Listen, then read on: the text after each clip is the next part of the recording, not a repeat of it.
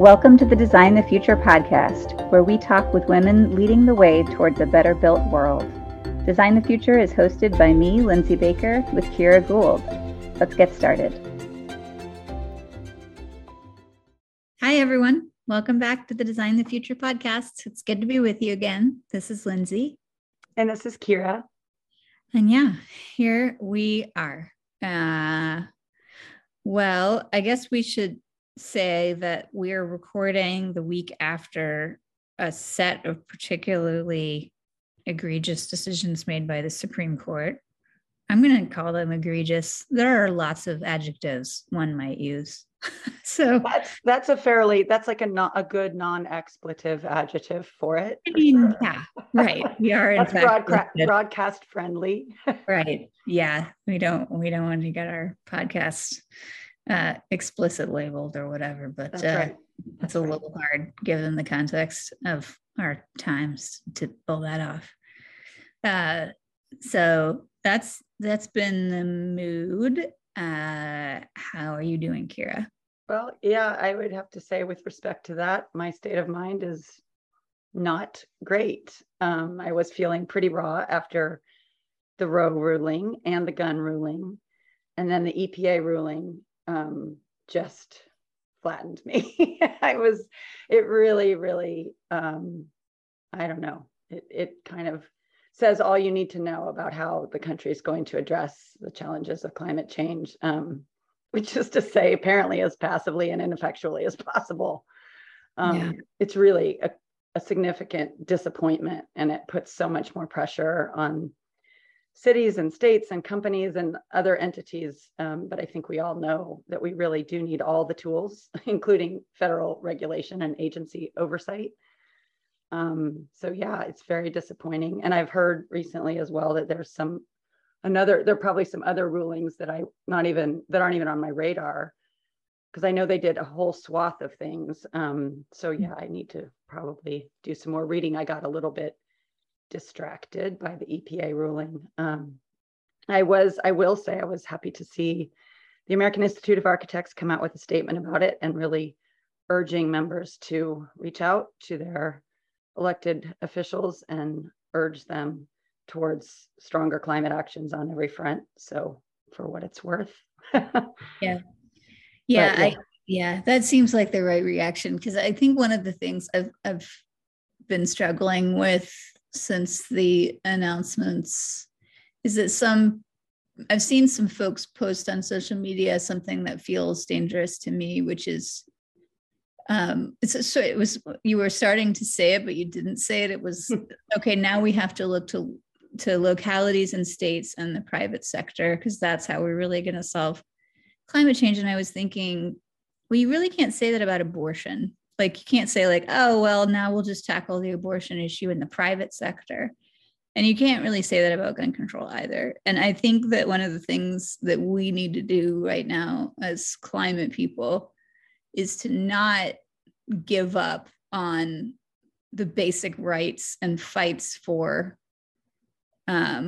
good governance. Yes. And a government that represents us, just because we lost this battle, because it does tend to go that way with the climate set, that we're like, oh, okay, well, we lost federal elections, so we're going to focus on local and state for a while. Yes. And oh, we lost local and state, so we're going to do all the private sector stuff, without recognizing that like those playing fields of change are very different and limited. And like there are things we cannot do if the federal government continues to go in this direction. And for folks who work on abortion, they know that there's no world in which they can win without better legislators at the federal level, without better laws, right, and protections and all of those things. And so I don't think that they have that same potential to be like, oh, okay, well, never mind, we're not going to focus on that, we're just going to go over here and do this other thing.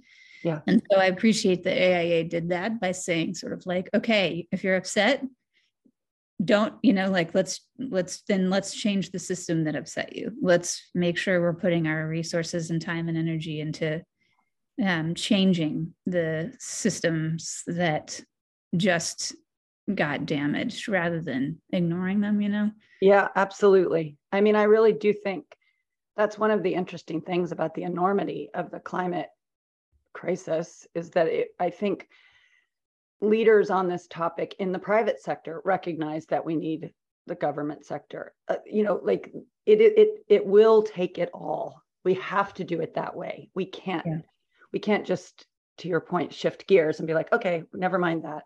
I mean, I do think we have to be able to, that was the one thing, the experience, when Trump was elected and pulled us out of Paris, a lot of states and cities did step up, and that was actually fantastic, right? There was a surge of energy, and that's good, but we do need it all. We have to do it that way. And especially with our country's sort of outsized role in the world, we absolutely can't do it without federal leadership. Yeah, totally. Yeah, it makes you think like, I think one of the classic examples of that is that we're still in coalition that came out at that time.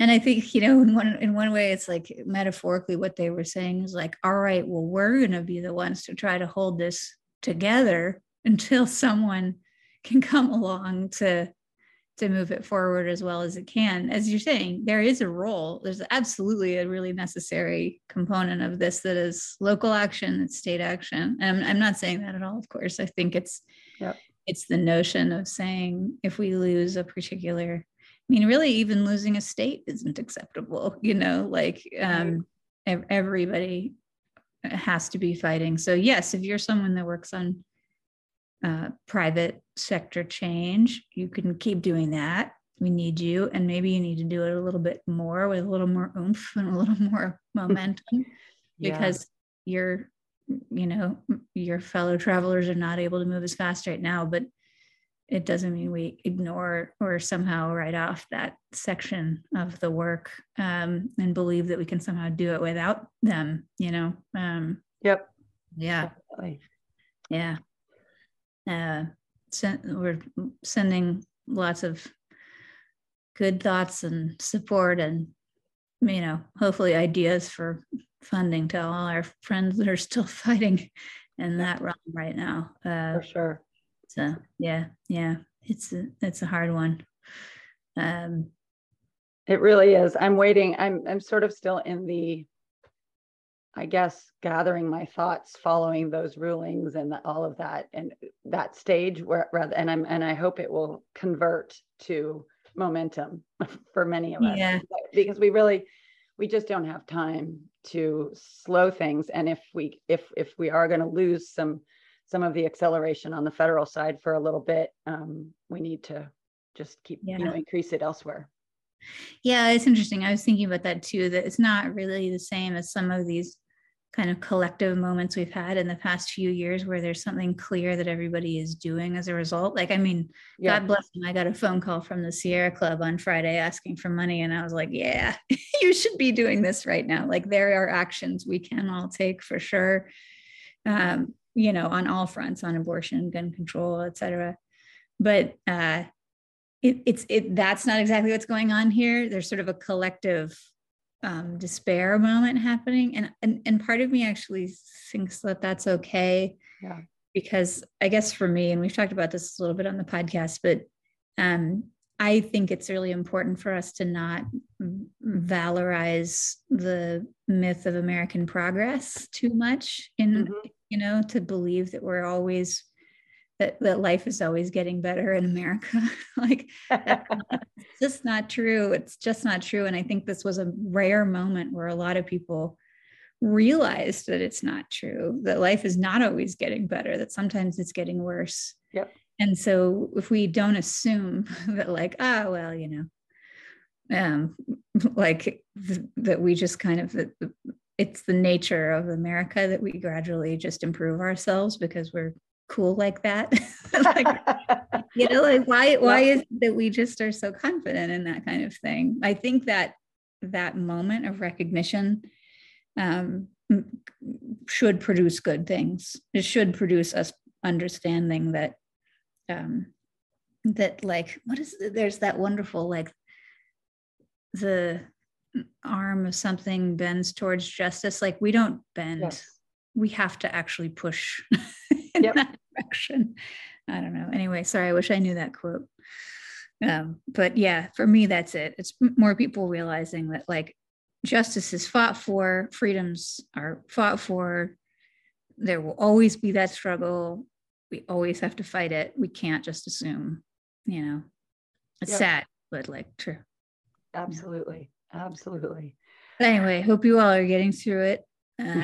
And we're happy to, be here to continue the conversations and to give you something to look to keep you going, because I feel like all of the folks that we have on our show, and today's guest is no exception to that, are the things that make me feel like we do actually push pretty dang well in making progress. So. Absolutely. Couldn't agree more. And we are so delighted to have Claire Maxfield with us today. Hello, Claire.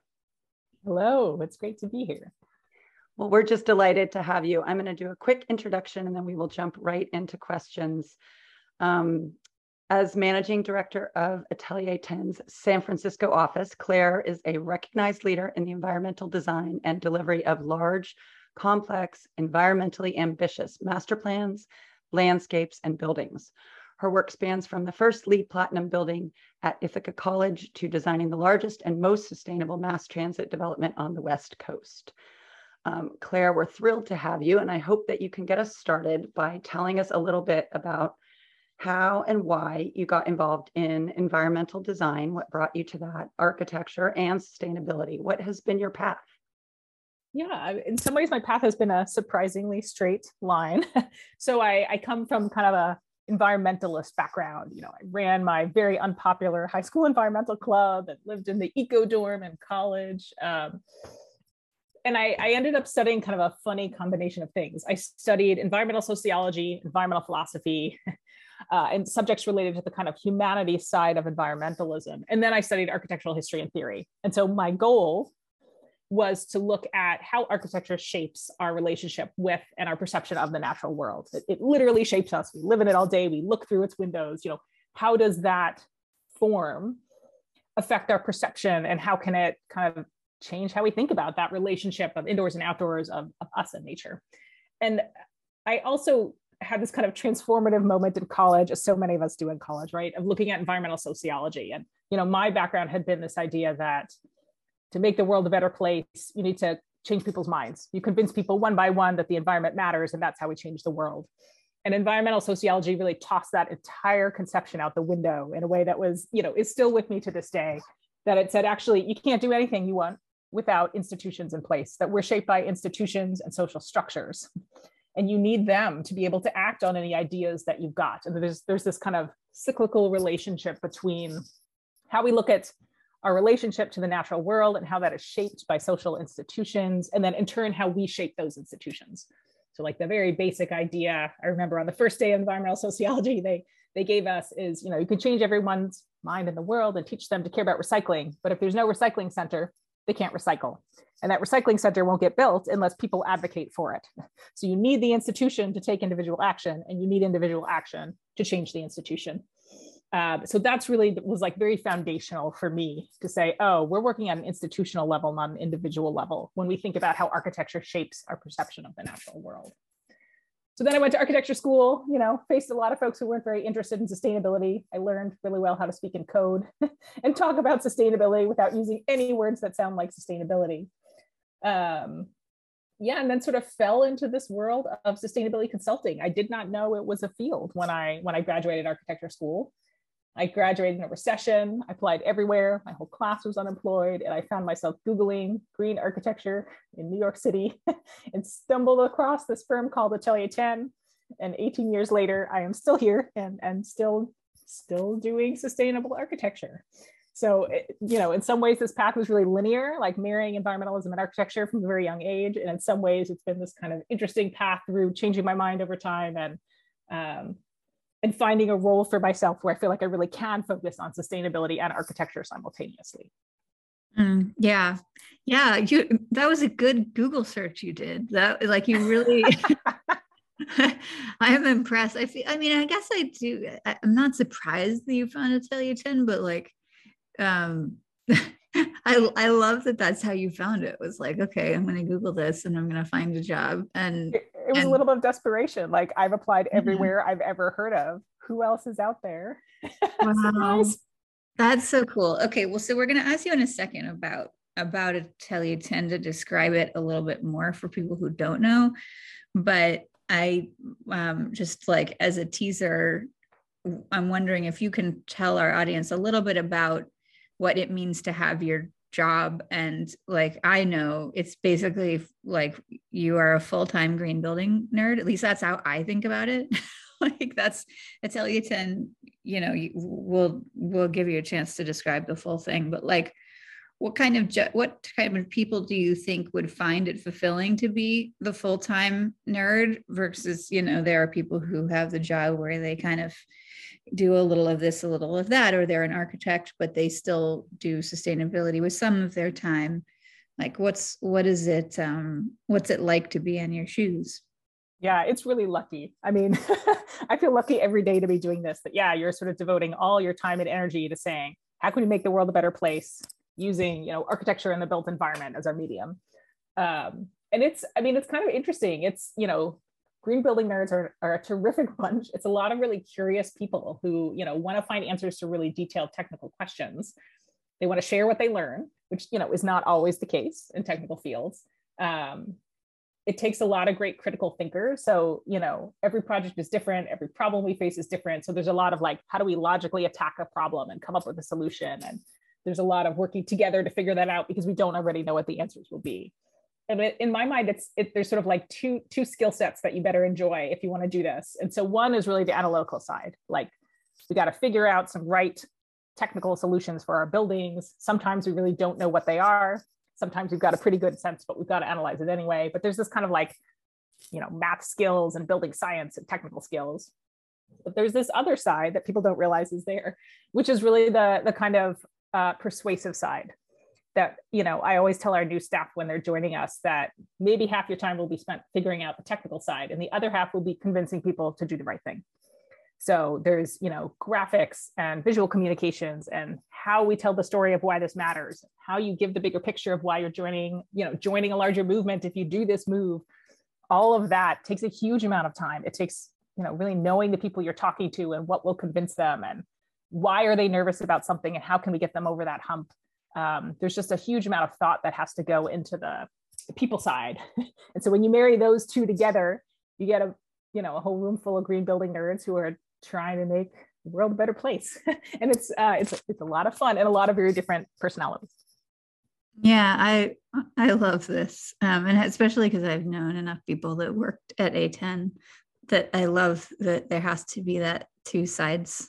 And I got a chance to sort of work with you like a little bit when I was at UC Berkeley, and it was really fun to watch you decide, is it time to make an analytical data-driven argument, or is it time to communicate about values or what? And like navigating those in real time is an art and a science, Claire, and I love watching you do it.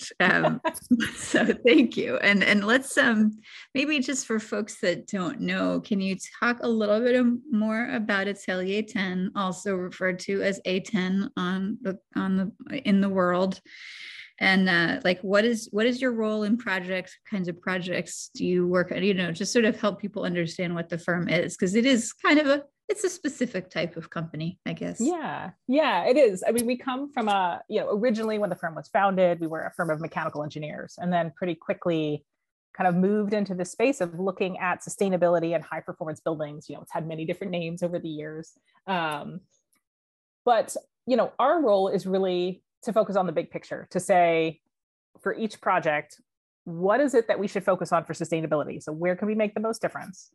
And then come up with the entire design team with what are the best possibilities to put on the table. And that could be facades, mechanical systems, lighting, materials, plants, you know, you name it. There's sort of this very broad palette of potential areas to look for sustainable solutions. And then we analyze the heck out of them and figure out which ones make the most sense and which ones we can afford and which ones sort of go with the design ideas that are happening on the project. And then we spend a lot of time making sure they make it all the way through the project so that, that they're not just a concept that ends up slowly getting chipped away at, but that they really make it into construction documents and all the way through construction. And so in this role, we get to basically work across the entire design team. So we're working very strongly with the architects, but also with all of the other consultants on the project. The systems we work in tend to be interdisciplinary. So like if you're talking about a water conservation system, you might be talking to the plumbing engineer, the landscape architect, the irrigation folks, the cooling tower design, all of that. You're sort of marrying together those many different disciplines into a single design solution.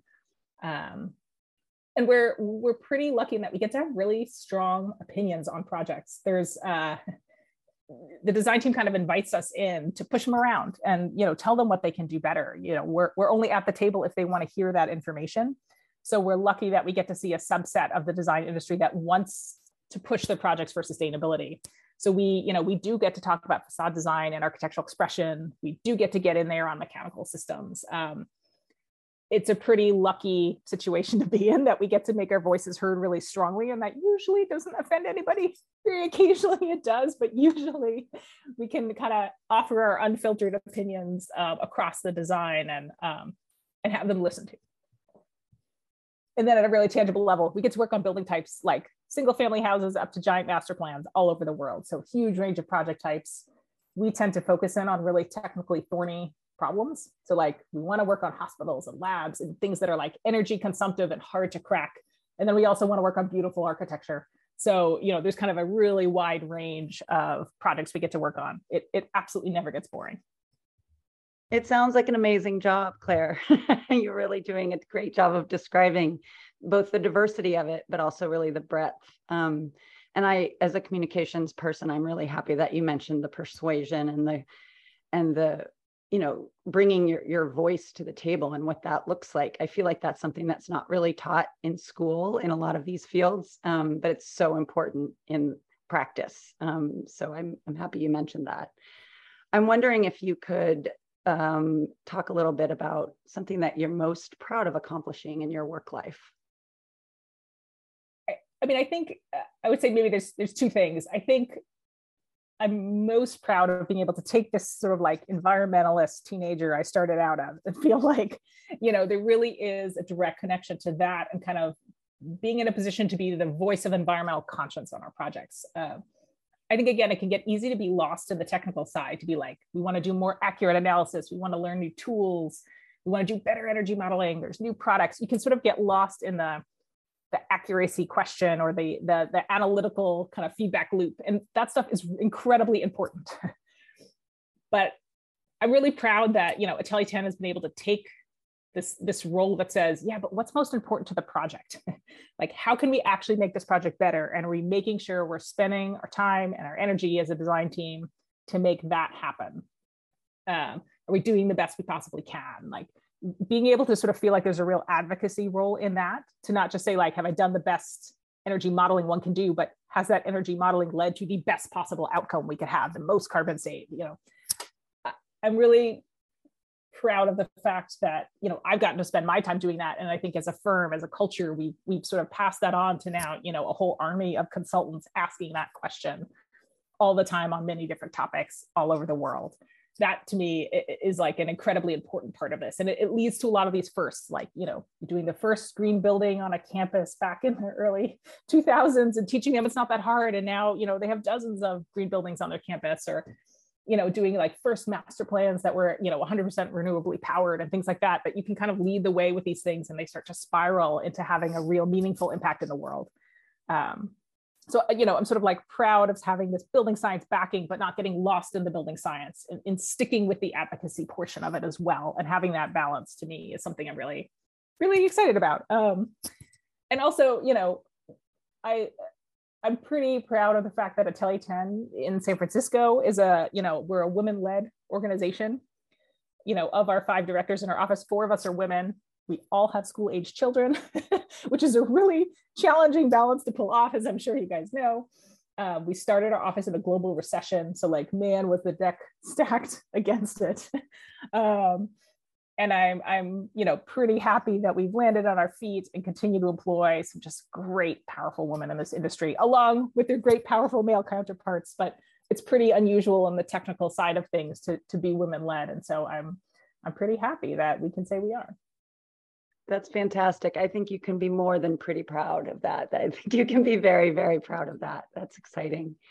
And I'm also wondering if you can talk a little bit about a project that you're working on, maybe right now, that you'd like listeners to know about. Yeah, I mean, I've got one that I'm like so thrilled with how it's turned out. It's under construction now. It's Horton Plaza in San Diego. And to me, this might be a dated reference, but it makes me feel like Stefon in those Saturday Night Live skits. It's got a little bit of everything. It's an adaptive reuse project of a dead shopping mall. So, here's an entire building type that we're seeing all across the country is turning out to be kind of in dire straits. And we have this decision before us of, do we scrape them and start from scratch, or do we find a way to reuse them? And this project has chosen to reuse Horton Plaza and turn it from a dead shopping mall into either an office or a biotech space as a core and shell project. So it's got this kind of adaptive reuse underpinnings. It's because of our adaptive reuse and some smart decisions in design, it's saving about 70% of embodied carbon compared to building new. It's got near net zero performance. There's a lot of like food and beverage retail that we couldn't quite get all the way to net zero, but it's close. So again, as an existing building getting to almost net zero, pretty happy about that. It's got an all electric design. We did a ton of facade optimization on a tight budget to look at how do you get really high quality daylight and reduce glare without overglazing the facade, which is often, the first instinct on projects like this. It's got black water reuse in San Diego, which is incredibly important. There is no water to be had down there. So finding ways to reuse water on a project scale is really key. And then it's got these kind of strong indoor-outdoor connections as well, that it was set up as a shopping mall with sort of a main street down the middle that was outdoors, which is a really peculiar design in some ways, but it gave us some great abilities to sort of like have views and have indoor-outdoor connections in what might have otherwise just been like a giant blocky office space. So it's kind of like checking all sorts of these boxes, so many of them for private development that I'm really surprised. When you work on private core and shell developments, you don't always expect that you would be able to get this far with a project. So it's one I'm really thrilled at. So check it out, Horton Plaza in San Diego, under construction now, and hopefully will be built soon, and we'll see some of these performance numbers start to roll in.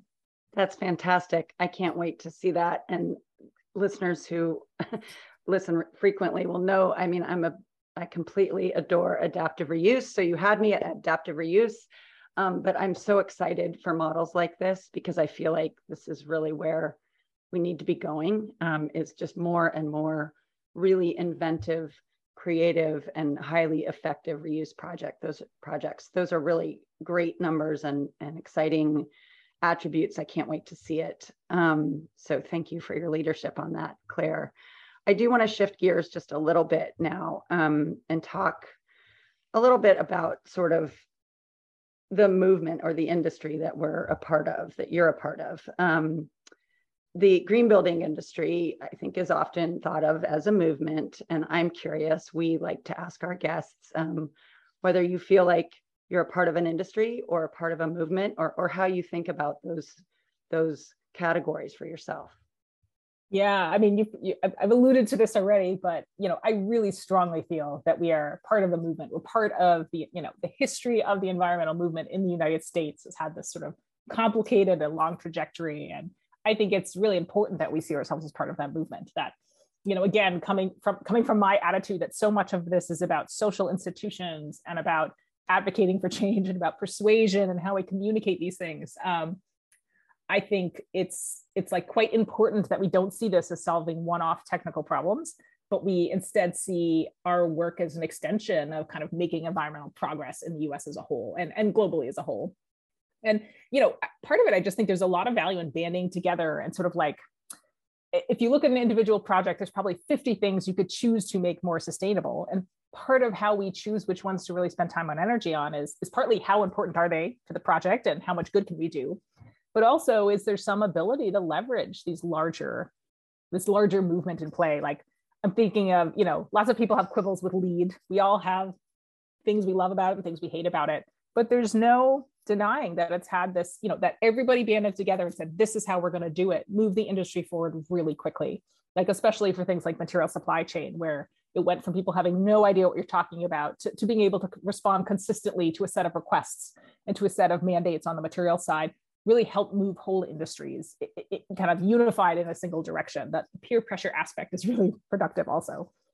So, anytime we can kind of latch onto those larger movements, I think it's quite helpful. And, right now I see it with embodied carbon that, I think embodied carbon is incredibly important. I think it's necessary to tackling short-term climate change and like staying under these, carbon levels we need to stay under. If we don't tackle embodied carbon, there's no way we'll ever stay under those levels, or maybe we won't anyway, but we can try. But, I'm not the only one who thinks that way. And the fact that everybody is now sort of like focused on this previously ignored strand of sustainability in the built environment is, it's amazing to me that in maybe 2 years, it's gone from no one having any proficiency with that whatsoever to it being a completely mainstream topic. And we're seeing real headway in what materials are out there in the market that respond to this. Those type of like gathering together and treating this as a movement, I think is just absolutely necessary to how we transform the built environment. I love this point so much. Like the one when you were, it's really been like a light bulb moment for me, Claire, to sort of articulate to people why it is important to care about the collective definitions or the collective pursuits for the industry in terms of advancing, and improving our impacts. It's that, like, yes, you can be really nerdy and say, well, the best definition for our specific building of a super, super sustainable building is this, and it's totally bespoke to that building. And what that means is that we cannot roll that building up with every other building and tell a story about the movement. It means that you can't say something pithy to show the world that we are all doing this, or that, we can't measure our progress. We can't do all of these things that we need to do.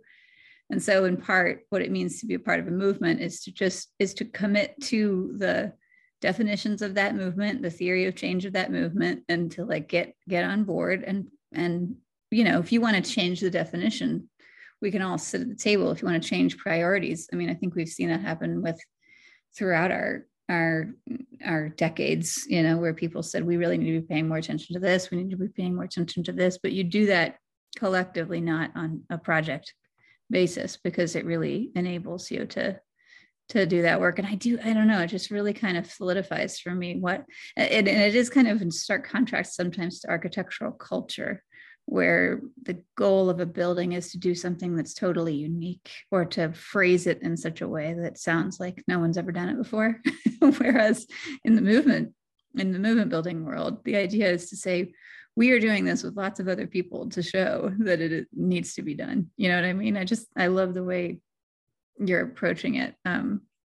That's super cool. Yeah. And it's like a little bit of a warring impulse, I think, always, right? Like, we're all critical thinkers too, and we want to measure things the most accurately, and we want to talk about them in like the perfect way to represent what we're doing. And so we do sometimes have that instinct to say, no, we did this for a long time, but we said, why are we talking about energy savings? We want to be talking about carbon savings. And it felt like we were shouting into the void. And, and now I think it's great that we are all talking about carbon savings, but I did feel personally like I sometimes had to kind of tamp down that striving for the perfect, so that we could make more progress together. And, I think that's a constant tension, but you see it in a lot of like discussions about nomenclature and things like that too. I'm like, I think nomenclature is really important. I think words have meaning. I think it matters how we talk about them. But I think occasionally I start to feel like it's a distraction to say, the perfect is the enemy of the good. Like, let's get some progress made together and not get distracted by trying to find the most perfect way to talk about it or the most perfect way to do it.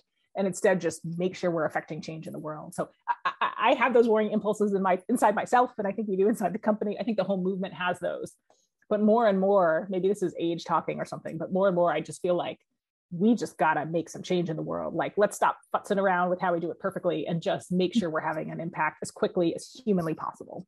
Yeah. Time feels like it's running out, and it feels like, we can talk about how we describe emissions perfectly, or we can spend that exact same hours in the day, doing the best we can on our build projects.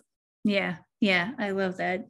Okay, well, still on this note about the movement, then, can you tell us where you, especially from the projects you've worked with, where do you feel like we've done the best and made the most progress in the world of sustainability and buildings? And where do you wish we had seen more progress? What has been maybe the areas of frustration for you that we haven't moved faster?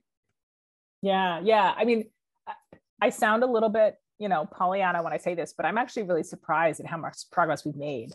Obviously there's big forces in the work, as we were just talking about with SCOTUS. There's big important things that are problematic and not helping this movement. But I'm really surprised. I mean, in my time in this industry, it's gone from someone who doesn't really care about sustainability bringing us in midway through construction to calculate, a LEED total and see if they can still get certified, to being brought in at the very beginning of projects with people saying, what's my carbon footprint and what can I do about it? Like, that change happened incredibly fast. And now, our client base is incredibly sophisticated. Like, I've seen just this immense movement in the industry to go from treating green building as something they don't care about, they're maybe afraid of, it's just a label, to I think people really do care about it, and they're much more conversant in it. So I've been, pleasantly surprised to see how much movement there's been. And at a technical level, stuff I used to spend a month analyzing back in the day is now like, we don't even bother analyzing it because the answers are obvious and we know what to do. There's just been this really strong progress. So that I'm really pleased at. And it's happened faster than I would have expected. Looking at the history of environmentalism in America, it is not a fast moving ship. And I've been surprised at how fast our industry has moved, given that, architecture is also not a fast moving ship. But obviously, there's like a few things that I really do have a beef with. I mean, obviously, I'm very disheartened at the lack of leadership at a federal level, right? I mean, I feel like my entire life has been spent working on environmentalism with a lack of leadership at a federal level. Like, it somehow just never quite builds up enough momentum for things to really change. And that's really disheartening. But it also feels, it's funny, Lindsay, just like you were talking about with SCOTUS, I'm like, it feels like that's been the case the whole time, unfortunately. So in some way, it just feels like, okay, we're going to get on with it and make change where we can. Some of the other areas where I just wish we were seeing a little more focus is, I think we have all the technology we need. I think we don't have a lack of building technology or lack of solutions. I think where we're still facing challenges is because we have a lack of will. I think it's, again, like, to me, it always comes down to people making decisions, and are they making the decisions we would like them to make? They have the tools at their disposal. They're choosing not to use them. So, why is that happening? I'm a little surprised that we still see so much resistance based on aesthetics. I came from a very theoretical architectural background. I care deeply about the importance of architecture and built form and space. But sometimes it feels like it's just aesthetics, like the all glass building thing of like that being sacrosanct, stuff like that. I'm a little surprised to still see sometimes in our projects that that's kind of the default. It's not, it's kind of known that it's not the sustainable choice. And I don't think it's about space making either. It's just become this kind of like self-fulfilling prophecy of like, real estate developers want it because they heard tenants want it, so architects are doing it. And it feels like we really need to break that cycle. I'm also still surprised to see sometimes how much these, again, I think of it as self-fulfilling prophecies, can kind of make or break some project decisions, like cost, like this idea that, you get something costed, the cost comes down as the word of God, and now we can't afford something, even though there's so much nuance in how that system gets described and how it's costed and how we could improve it. But often, before you even get to that point, an owner has made a decision to cut something. And like that process just feels like it needs a whole lot of improvement. So, all of this is nuance. It's like, we've got a really educated owner group, we've got a really educated group of architects and consultants, but sometimes we're short circuiting that process in a way that I don't think is super productive. And that's the kind of stuff that I would want us to keep working on in the design field, is to say, hey, before we jump to those conclusions that it has to be all glass, or we have to have this, or this is too expensive, can we really dig at that and see what we can come up with to move our projects forward? Yeah. There's something about this that I'm going to try to put my finger on it, but like something I realized in graduate school at some point, that sometimes people hide behind sort of arguments they think are kind of just irrefutable rational truths. But when you really unpack them, there's nothing irrefutable. There's nothing sort of truth, like fact like about it. It is just an opinion. It is just kind of like a random thing or a fear that you have about trying something new. Or, you know, like you were saying with all glass, like somebody thinks that they did a survey at some point that said that everybody really likes all glass facades. And so they're going to tell it to you as if it's fact. It's just totally, I started to realize like, no, like you're just hiding your own insecurities or your own preferences, aesthetic preferences, maybe, you know, and not admitting that like you have no reason that this is really, you know what I mean? Like, I think that's part of it is we keep trying to fight and say like, this is the smarter choice. This is the financially better choice. And then sometimes people just aren't really engaging. I don't know. It's like my mother used to say, you can't have a rational argument with an irrational person. Yeah. And it's, you know, it's funny to me in the architectural field that, I'm like, well, we know that architects aren't rational. And I say that with love, you know, we're opinionated. We want to do crazy stuff. We want to shape people's relationship with the rest of the world. Right. So I sort of want folks to like break out of it, like exert some opinion there. Be like, don't let some real estate survey that never actually took place saying people want all glass buildings, you know, determine what you do. Don't you have your own vision you want to sort of impose on this project? And let's get that shaped up and let's make that then also really performative. But, you know, lots of our clients are totally game for that, but occasionally it does sort of like short circuit those kind of things, as you're saying, those truisms come in and like, because they're sort of established truth, they kind of break down the whole process before you can really get in there and come up with an alternative. So I'm hoping we can sort of break out of that, because it's one of those remaining like frustrating bits, because it feels very solvable to me. You know, you're like, oh, we can get past this. So let's band together and do it. And then let's focus on the stuff that's really hard. Yeah, I love that. That feels achievable to me, which is a nice like way for us to be wrapping up the conversation with like a reasonable goal for ourselves to try to unpack that and get to the point where we can make these decisions better. But before we wrap up, we have a question we like to ask all of our guests to close out interview, which is about who you're inspired by. It can be anyone or anything, but what keeps you going, or who do you look to? Yeah, I mean, I was thinking about this question and realizing like in some ways my inspirational figures are all really old. I don't know what that says about me, but they're kind of, I think they're still relevant, but they're all from kind of back in the day. You're an old soul. You're an old soul. I know. People who like transform my thinking back when I was still, you know, thinking really hard about what's my role in all of this. And it tends to be folks who like think really deeply about what is our relationship to the natural world. So less how do we change it, but more just what is it and why is it the way it is and who are the players. So like one of the folks I still go back to all the time is the writing of Bill Cronin. You know, he writes about the American idea of wilderness and how it came to be, and how it's predicated on this idea that we're apart from nature. So that wilderness is nature in a pure form without us, and how that came to be seen as this pinnacle of nature that we should preserve. And, you know, all of that is arguably very false, but still very romantic. And I just think there's a lot to unpack there. He wrote in Nature's Metropolis about this, you know, transformation of looking at parts of the natural environment to economic commodity, and how that actually helps shape the American landscape. Like that transition of like from nature to raw material to then built form, you know, to me is just like endlessly interesting to kind of go back to those touchstones and say, okay, you know, how does this relate to what I do today? Like it seems really abstract, but I think it's a really important question to keep asking ourselves of like, what is this relationship? What do we want it to be? How are we using the built environment to drive us towards that better vision of the future? Not just what technologies are we throwing at things or how are we analyzing things, but what is the relationship we want to have and how do we get there? To me, every time I go back to that, I just feel like more centered, more like I know what I'm focused on and why I'm doing this, and less, you know, frustrated by the day-to-day. So there's a whole generation of writers like him, but Bill Cronin is probably one of the most recognizable of them. So go check them out if you haven't yet. And then we can stay up till 3 a.m. having a college style conversation about what that should be.